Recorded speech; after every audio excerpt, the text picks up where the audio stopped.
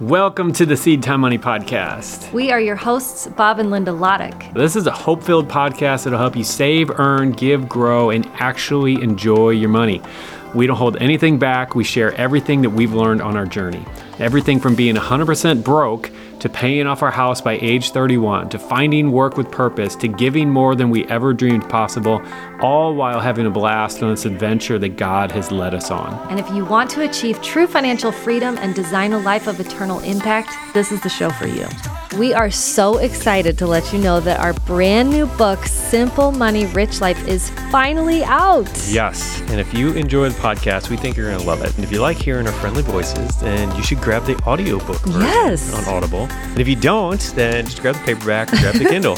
And if you do grab a copy, we want to hear from you. So send us a message on Instagram or send us an email and let us know what you think. Yeah, and again, the name is Simple Money, Rich Life, and you can grab your copy anywhere books are sold. Anywhere. Pretty much any place that sells books, they should have it. Today, I want to talk a little bit about supporting small businesses and why it's important. Why I think it's incredibly important. Yeah. We have a lot of friends who run small businesses, and one in particular I was just talking to a couple weeks ago, and they have a fantastic business. I absolutely love their company. They're making great products. Just a great, great company. And to be honest, from the outside looking in, it looks like they're crushing it. It looks like they are going to be one of the top in their industry. Just great company. Looks like everything's going perfect. And I was talking to him, and he was basically explaining to me that they're like struggling to stay in business. And they've been at this for 4 or 5 years and continue to grow. Like, it's not just 4 or 5 years of just like being level, like continue to grow, continue to get more and more better opportunities. And like everything is looking good. The product is getting better. Product just continues to get better. Yeah. But yet they're still struggling. You know, basically he has to get investors to kind of continue to pour money into this business to keep it afloat. And it was just one of those things I'm like, this is so frustrating. It just made me want to go buy a bunch of stuff from them. Because it's like, I don't want this business to go under. I love their products and I want them to last. Yep. And that's the thing. As consumers, we vote with our wallets. You know, we vote with our credit cards or whatever. Where we put our money, that is how we vote on what's important to us. And, you know, and during the whole COVID thing in 2020, we saw this a lot because so many restaurants had to close up their doors. Yeah, and that was we had awful. a couple friends who owned restaurants or coffee shops and whatever. And in watching them struggle, and I think what so many people don't realize is that a lot of small businesses, like their profit margins are really thin. And so they don't have big margin. And so they can't handle and weather a big, massive storm. And so you can think of this, you know, like whatever, a tomato plant or a seedling in the ground. It's just pretty delicate and fragile. And it's like, if everything goes okay, it can continue to grow. But, you know, whereas a big oak tree, it can handle much bigger storms. And so Amazon can handle a recession and can handle things in a way that a small business can't. And so all this to say, I want to keep these important small businesses alive. Yeah. And I think it's really easy to just go after buying the cheapest thing you possibly can. You know, I definitely have that tendency where it's like, well, I can have 5 if I go to this place, or I can have 1 if I go to this place, you know. But I think it's super important to vote with our dollars. Yeah. And decide where we want our money to actually go. I remember years ago, growing up in St. Louis, we have a wonderful botanical gardens. It's one of my favorite places in St. Louis. If you're there, you should go. If you go visit, you should go there. But I remember one of my friends saying, well, we're members there. And I was like, oh, wow, well, you're members. Like, that's very fancy. And it's, you know, it's $100 and something a year or whatever it is. And she said, well, yeah, we're members because this is something that we want to stay around. And I was like, oh, like I didn't really think about it that way. Yeah. Like I didn't think about, I can become a member and support this place for the next year. Yep. Rather than I just go there to get in the cheapest way I possibly can, which is free on Saturday mornings, Yep. you know, for St. Louis County residents. And that's when I would go, is because I needed to get it the cheapest. But I think as we have a little bit more, Yeah.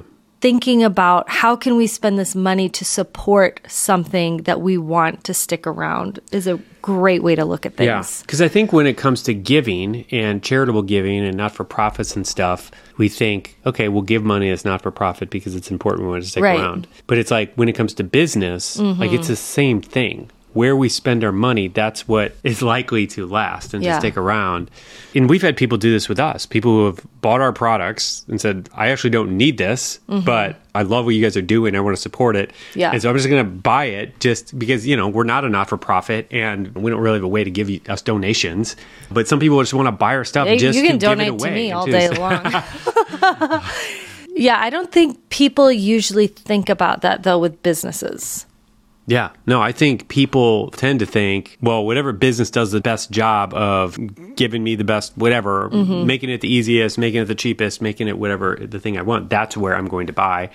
And I do think that the business owner, the business has an obligation, like it's part of our job as business owners to create as great a product as we possibly can and to make it as easy. But at the end of the day, like it's a two-way street. And if the business is benefiting you and you get some value out of it. I think it's just generous to give some support rather than just hoard your money for yourself. Like, I think that's kind of what we're coming down to.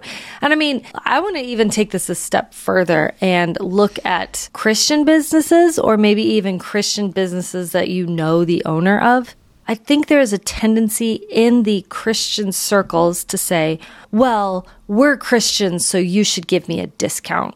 And a lot of small businesses and the way they're running on such thin margins that if they give you and all of their Christian friends a discount, they're not taking a paycheck. Like, that's what that looks like. Yeah. And I don't think that most people realize that. I think they think, well, they've got their own business, so they're making bank. Like, they're just making a ton of money, pulling in money hand over fist.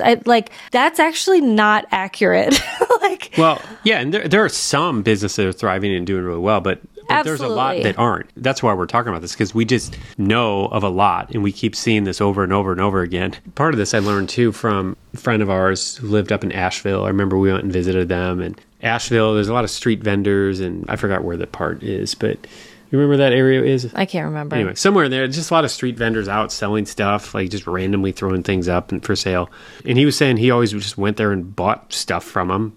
Because he's like, yeah, it's so much more character than if I go to Target and buy it. Right, yes. And I'm supporting an individual artist. And I remember somebody posted a meme or something where it said, like, every time you buy from a small business owner, they actually do a happy dance. Yeah, a you know person what I mean? Like a real dance. Person actually notices and cares about that. Right. Whereas Amazon, I don't think Jeff Bezos cares. Oh, yeah. Yeah, it's like once you reach that level of scale. Now, within Amazon, there are small businesses that function in Amazon. So, I mean, that's kind of a bit muddy. But the point is that when you buy from a small business, like there's a real person behind there. There's a real family that you are helping support. And I think that's just important to know and to be aware of. So, yeah. And so pulling all this back to the original story here of this company that I want to support and I want to see them thrive and continue to move forward. It was eye-opening for me because, I've been a business owner for a long time, and I feel like I can read through kind of what's going on a little bit. But in this case, I was just so surprised because some businesses just have paper-thin margins. In this particular line of business, even though they've been really crushing it for 4 years, it's like they might not make it. And I hate that. Yeah. Well, and we're praying that they do make it, Yeah, and we're just praying that they do. I mean, that's the other way you can vote with your prayers. Yeah. Right. Just pray for these businesses. Because even if it's a company that you're like, I don't necessarily need that product or I don't need their service or, whatever the thing is, you can just be praying and you can be telling other people about them. And, but I think this is an important thing to do.